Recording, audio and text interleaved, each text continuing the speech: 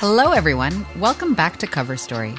If this is your first time listening, we are delighted to have you with us. To bring you up to speed, Cover Story is a podcast about music.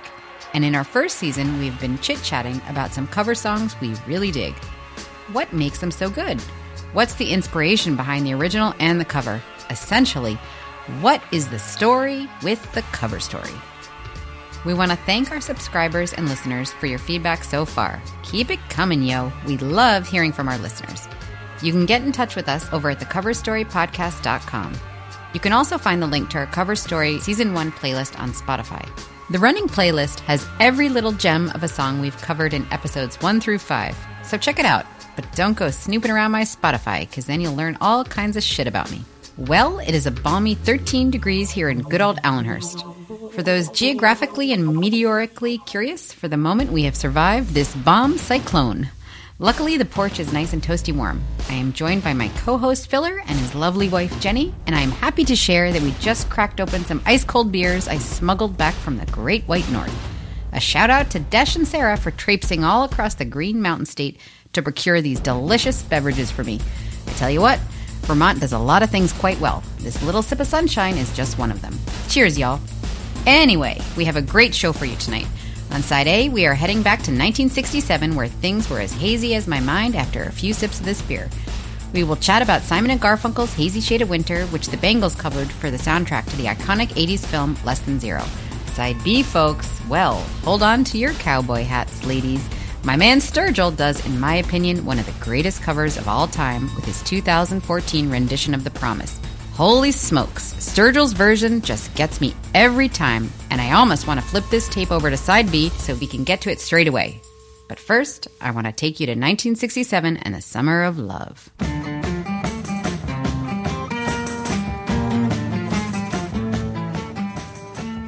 America, 1967. Lyndon Johnson is the President of the United States. There are 250,000 U.S. troops in South Vietnam. John Lennon is more popular than Jesus. We've got demonstrations, propaganda, communism, civil rights, activism. Bob Dylan has a motorcycle accident and disappears from the public eye for 1 year. The Doors released their self-titled debut LP. Star Trek premieres on NBC. The Cold War, the space race.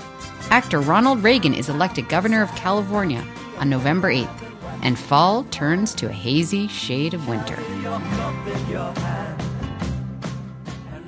Hazy Shade of Winter is a song by American singer-songwriters Paul Simon and Art Garfunkel from their fourth studio album, Bookends, released in 1968.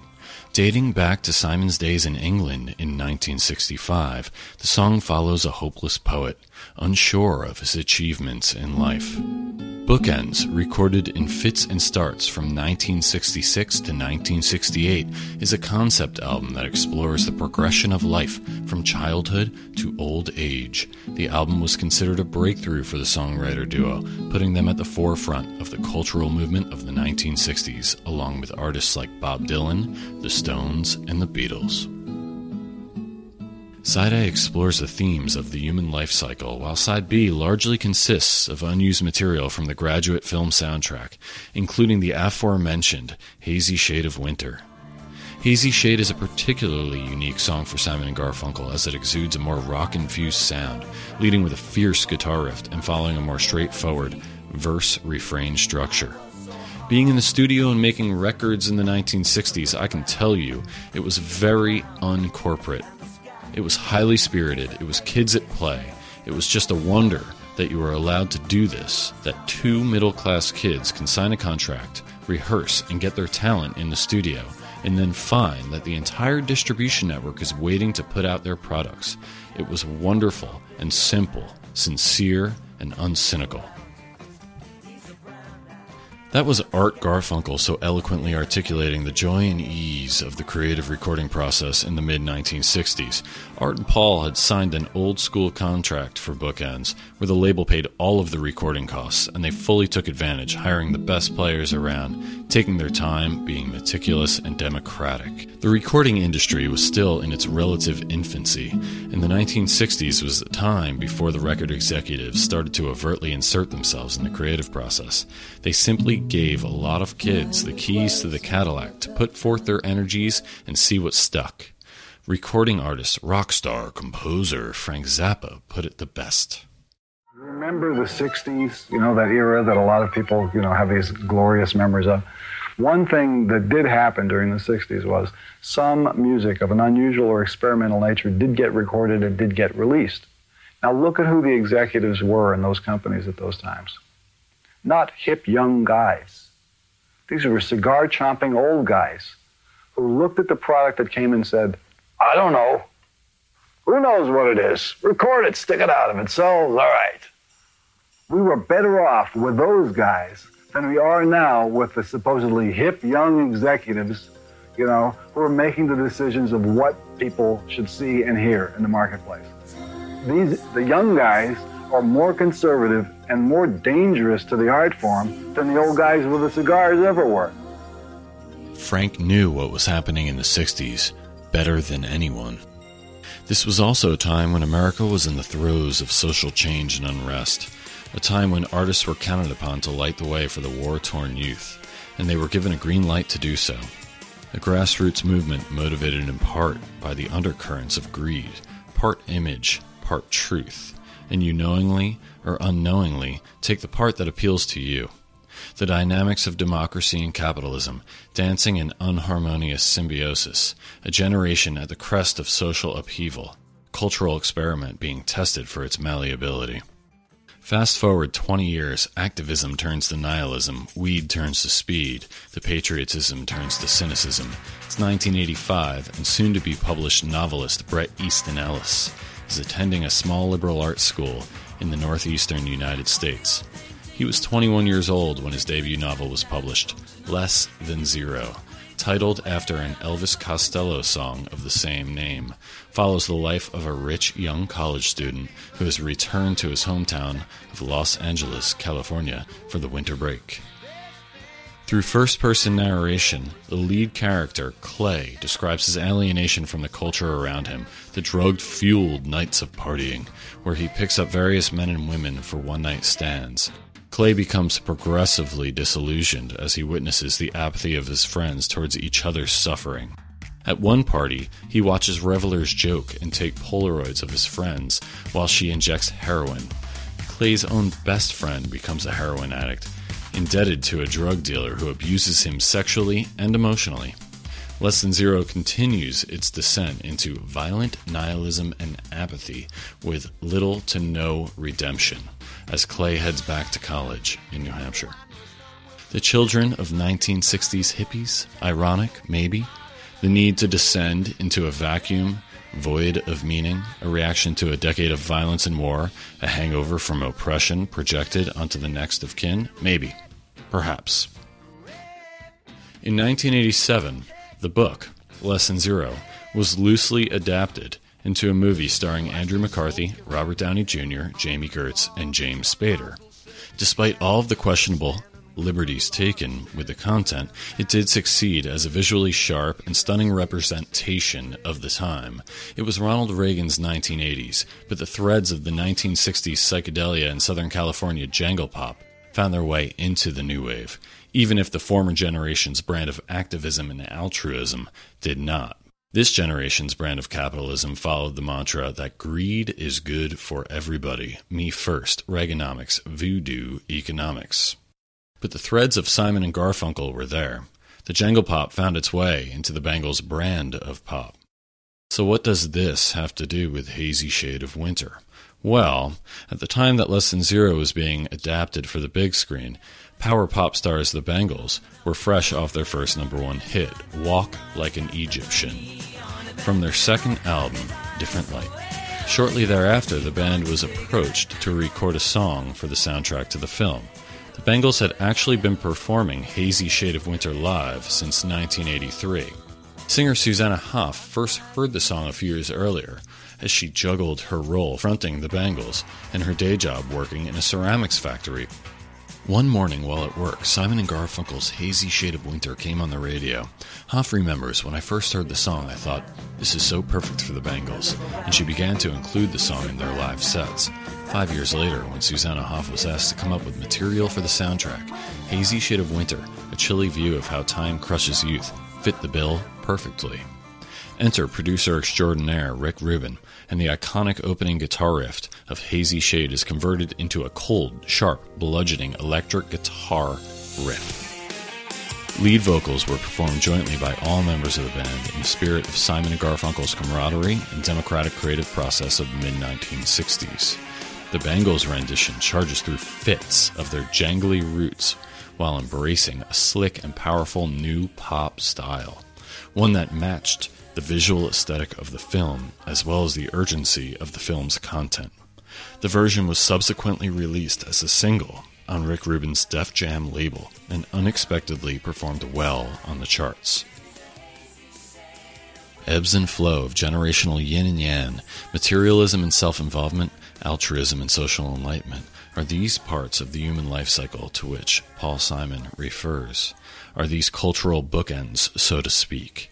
Does the self drive the capital, or does the capital drive the self? Is the Lyndon B. Johnson era Hazy Shade truly any different from the Reagan era one? Simon and Garfunkel talk about time, aging, and reflection. Bret Easton Ellis doesn't talk about anything. He is simply a literary conduit for a self-driven brand of nihilism. We are all pulled between these two poles in the existentiality of our lives over and over and over and over the course of everything. We find ourselves cycling back to the timeless words and melodies that help define each of our paths. Whether it's one of apathy or one of empathy, it feeds the larger narrative that is the human lifetime. For some of us, the loss of youth is also the equal gain of wisdom and empathy, and for others, the loss of youth is simply a loss. I don't think so.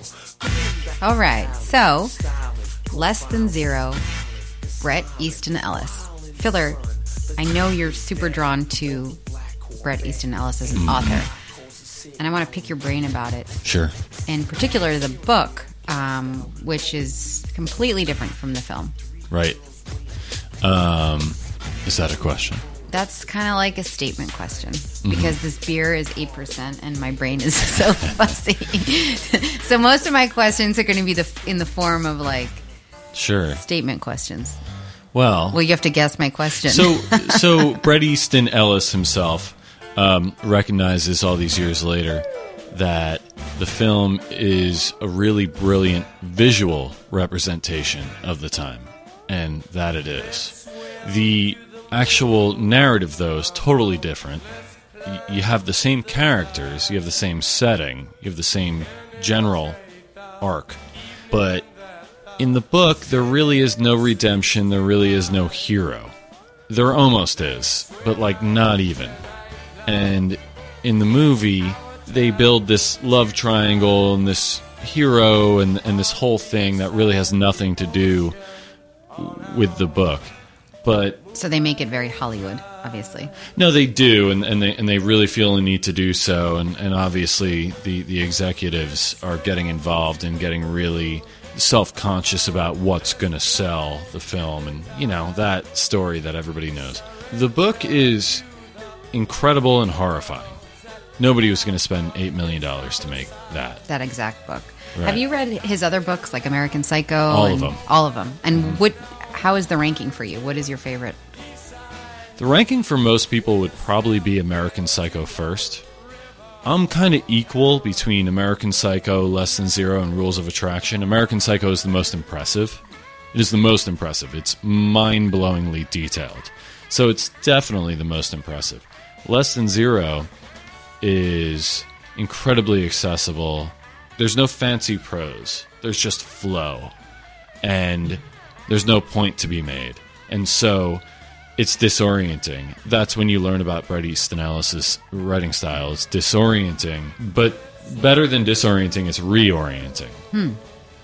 You don't find yourself in the middle of nowhere. It's sort of the same brand of like the Bangles taking psychedelia from the 60s, or any of these 80s bands that are going back 20 years and taking psychedelia and reframing it in this sort of like modern, sharp way. That's Bret Easton Ellis's literary style. It draws from that disorienting psychedelia, but it's reorienting, and it's sharp and it's poignant. It's palpable, even though you don't know where you are or where you're going. And we're talking about Hazy Shade of Winter because it's on the soundtrack, which I love as a starting off point, and I hope that we can dive deeper into soundtracks in general. But it's interesting to me when I read about the soundtrack for Less Than Zero. I mean, Hazy Shade of Winter is pretty much the only song that really stands out as a real performance. I mean, right. Well, they hit it right off the top. So Clay, lead character, he's coming back from college. He's in a taxi from the airport. He's looking out the window. Like they make a big thing of he's back in town for the first time in a while, even though he was there in Thanksgiving like 3 weeks earlier. They're pretty sloppy about that with the film. But he's back in town for the first time in a while, and it's like a pretty epic riff. It's like, yeah, you know. And I love that for so this film came out in 1987, did we say, which was 30 years ago, basically. I was 12 or so at the time. Yeah.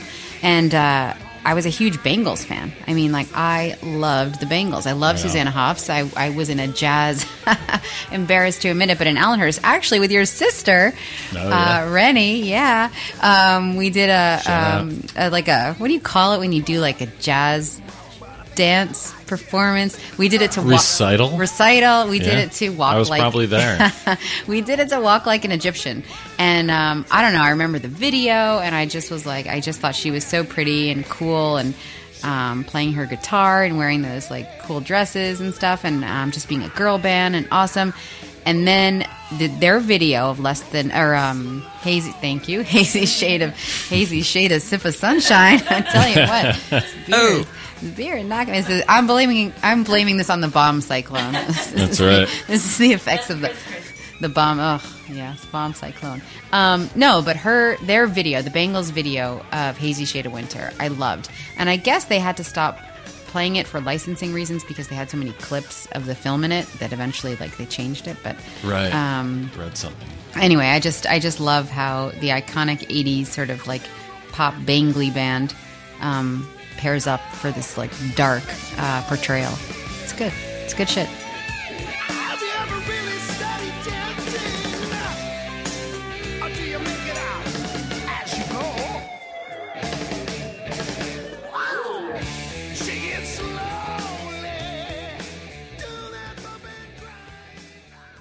What does the man who said no do when everyone around him responds with a yes? That's a question Sturgill Simpson had to ask himself upon embarking on his first recordings after his 2014 breakthrough, Metamodern Sounds in Country Music.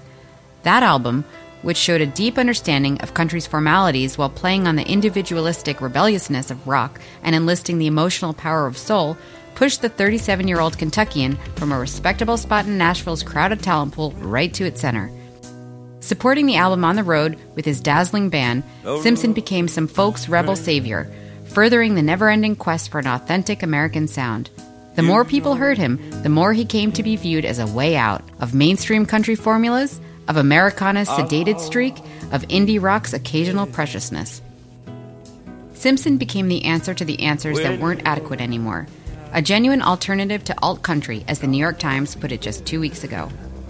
Simpson, however, is not an insurrectionist, a nihilist, or a punk.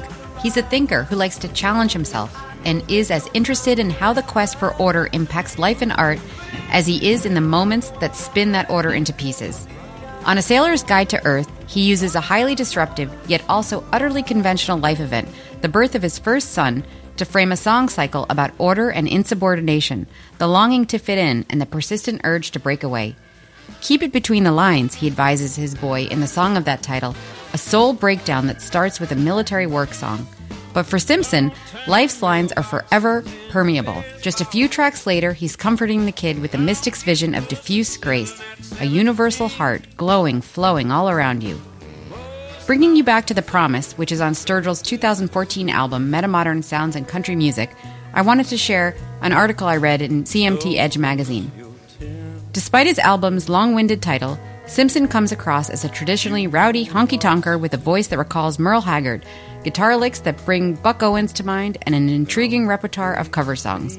One of the most compelling tracks on Metamodern is a cover of The Promise, the lone hit from the late 80s group When in Rome. The CMT Edge interviewer goes on to ask Sturgill, "What led you to cover The Promise?" And Simpson says, "I always wanted to do an organic, country-politan, Roy Orbison version of that song, and I thought since we were making this album centrally themed around love, it was the perfect excuse. Symbolically, it fits with the title of the record, taking something from the 80s and taking it back even further in time. I toyed with the idea of doing a complete scene-for-scene remake of the video, which was filmed through all these windows in this house and had all this very melodramatic hair flips. I wanted to pay homage. Dude had some righteous hair." If you wait around a while, I'll make you fall for me. I promise you, I promise you, I will.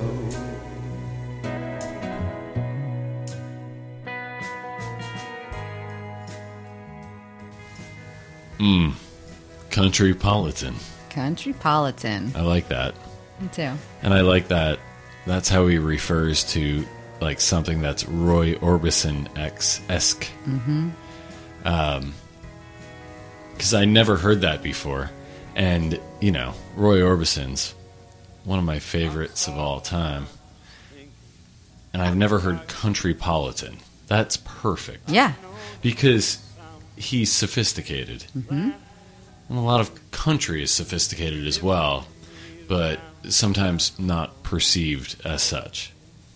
So I find that interesting. When in Rome. When in Rome. Yeah, that's like just some group that had a hit, and they sounded like New Order, but that vocalist, I don't know anything about them. Yeah. And those lyrics are fantastic. It's agile. When in Rome, 1988. So what I discovered in doing some research for When in Rome, I don't need to do so much research on Sturgill because I just love him. But apparently there are two different When in Rome bands because they broke up, and for legal reasons, there's a When in Rome 2 and a When in Rome UK. So like it's the same, like three dudes split up, and one of them went to one band and one of them went to the other, and they kept the name When in Rome. So it's like so wonky. At any rate. Right. Well, at any rate, they wrote one good track. A one-hit wonder. And Sturgill comes along many years later, covers this song, and kind of makes it like a classic. Takes it back before its time. He takes it back before its time, which, as he referenced in that interview, that whole album is about time, and Turtles All the Way Down is a biblical reference, and that's to the time. opening. That's the opening yeah, track. That's the opening track. I mean, opening track on the album. Yes, yeah. And I have to say, when I first heard this album, so one of the things I struggle with as a huge music listener, right, is when you find an album that's good from soup to nuts, right, from the beginning all the way through. And I remember the first time I listened to Metamodern all the way through, I was like, damn, this is definitely a full album from point A to point Z. I like all of the songs. Right on. And it took me back to like that old school when I would listen to tapes or CDs where you actually had to listen to the whole thing all the way through.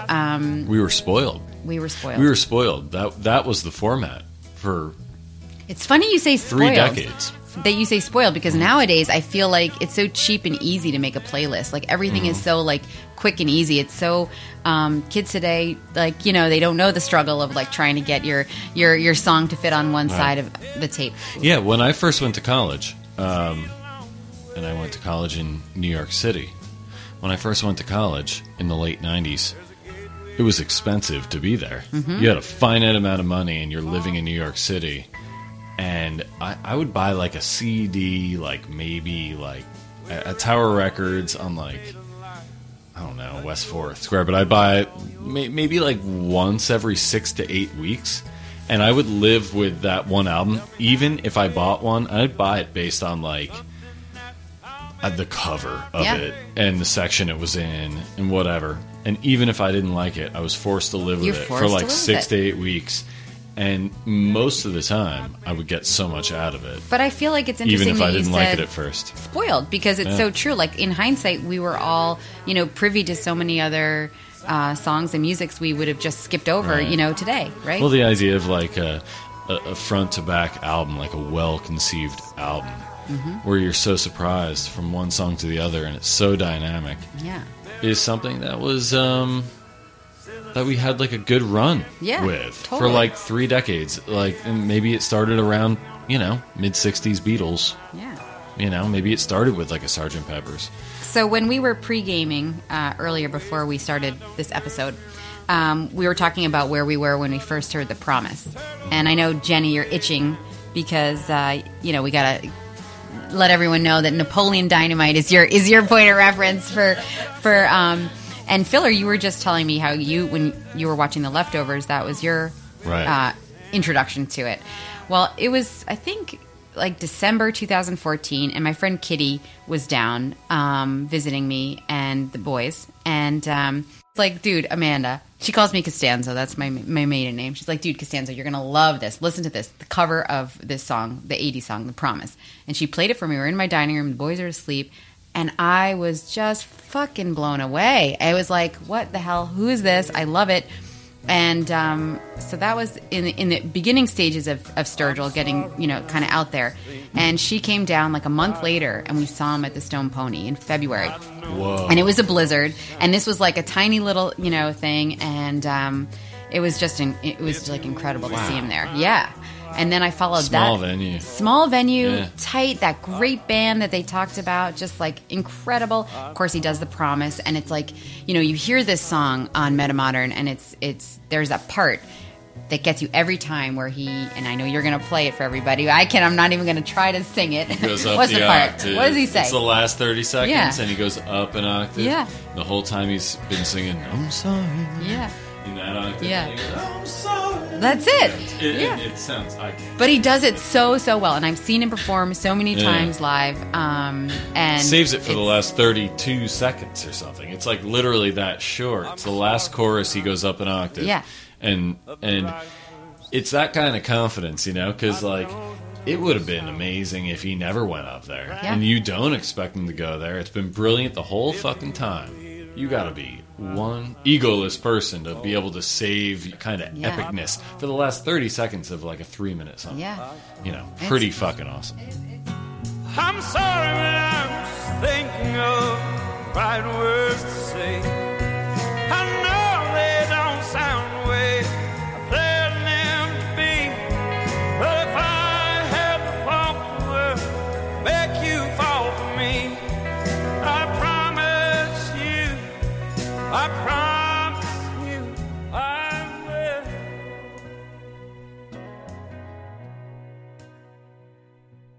It's incredible, and but it also, like, when I heard that, it totally blew the roof off of a cover song, right? Because this whole time, now we're on episode 5 here. We've been talking about cover songs, and when I heard that, I mean, I'm just like, how did he even think to do this song? How did he, like, who gave him this idea? And it turns out, much like the Nirvana song that he does for the second album, he covers In Bloom, it was his wife.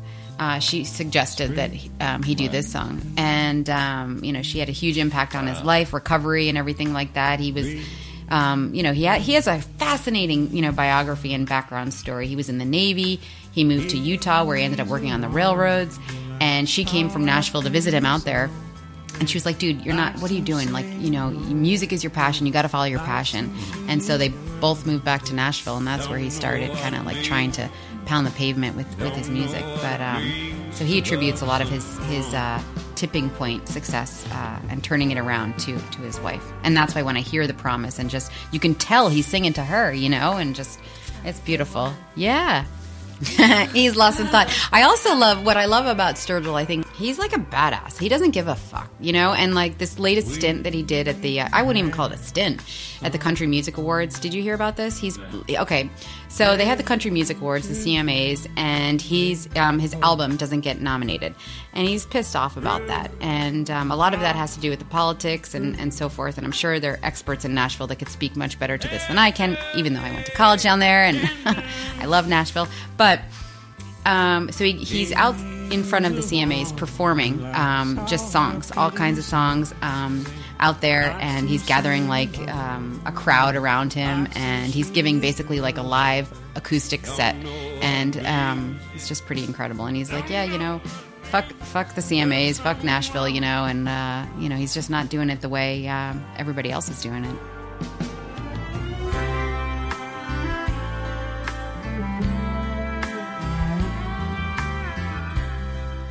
I would say that Sturgill, actually, it's not that he's doing anything out of the ordinary. He's just getting back to the ordinary for Nashville songwriters, for the way it was. You make these dynamic albums. You play lots of different roles, song to song. And sometimes you're very country, and sometimes you're very middle America, sometimes you straddle these different lines. That was always the exciting part about good country music. Mm-hmm. That was always the exciting part about a Johnny Cash, mm-hmm. or you know, a Dolly Parton, Waylon Jennings. Yeah. I mean, these guys, these people, they straddled a lot of different lines stylistically, and they were rooted in country, like a Roy Orbison, mm-hmm. which was brought up earlier. That great phrase, country politic, to describe Roy Orbison. Yeah, you know, you can appeal to people in New York City, and you can appeal to people in Alabama because you're telling a common story. It goes back to Ryan Adams. Yeah. A couple episodes ago, you're telling a common story. You're telling a simple story. So, what Sturgill is getting down to is nothing new. It's just something pure, and that's a brave way to be, especially when you have the pressures of the people that back you financially. So, you know. I got to say with Sturgill too, so much of what I appreciate about him is his live performance. And I know you guys haven't seen him live yet, but I'm dragging you with me. I don't think I have to drag you to the next concert. We'll just take the train. We'll just take the train. You take the train, I'll take the ferry, I'll drive. The choo-choo. You do this, I'll do that. I don't trust Christy and his bridges, but No, but this guitarist, and I'm trying to figure out his name because I just was like obsessed. I saw him in Radio City Music Hall with my friend Handy. Took me. We had front row. Shout out to Handy. We had front row seats. I literally could like touch the stage. I did touch the stage, and it was phenomenal. This was like September 14th. I'm looking at it right now in New York City, and the guitarist, I'm telling you, when you said that about straddling different bands, I feel like that guitarist could have been up there with Metallica or up there with, you know, mano a mano with Eddie Van Halen, or I don't know what, but like it was just like to watch that guitarist, and right. He was just incredible. Yeah, well, he was sometimes like a certain type of front person, songwriter, performer just attracts some of the best session players. Mm-hmm. Special people want to surround him and elevate what he's already doing, or be a part of what he's doing and be elevated by him. Sometimes lightning strikes like that, I guess. Sure does. And so I guess, okay, so just to go back to the guitar playing that I saw, because that's what I was like mesmerized with. So Simpson's playing the lead guitar, which he did in the beginning of his solo career, way back in the day. And then the bassist, is that how you say it? Yes. Yes, bassist. That's the guy I was fixated on, Chuck Bartels. He's a big old guy. He's not attractive, but I was very drawn to him. He's like a, I don't know. He's had a vibe. Chuck Bartels. Right. He was incredible. So you got to check him out. Right. Anyway. On. And just like the spirit of the Summer of Love, which began this episode, I wanted to share this quote from Sturgill from his 2016 Rolling Stone interview with David Ritz. Ritz asks Sturgill what he plans to do after his tour, and Sturgill says, "Maybe I'll do a dance record, or maybe another song cycle, this time a love story from the Old West. Whichever way I go, I'm trying to learn not to second-guess myself. As long as I put art before business, I'll just let love lead the way." Well, barometrically, we've dipped down to -6 degrees. We drank all the Vermont beer, which means it's time to say goodbye, and thank you so much for listening. We hope you enjoyed it. Be sure to check out coverstorypodcast.com for our show notes and to drop us a line. And, of course, subscribe to Cover Story on iTunes and Stitcher so you don't miss an episode. We look forward to sharing episode 6 with you, where we're going to try to keep the fire burning. Until next time, look out streets, here we come.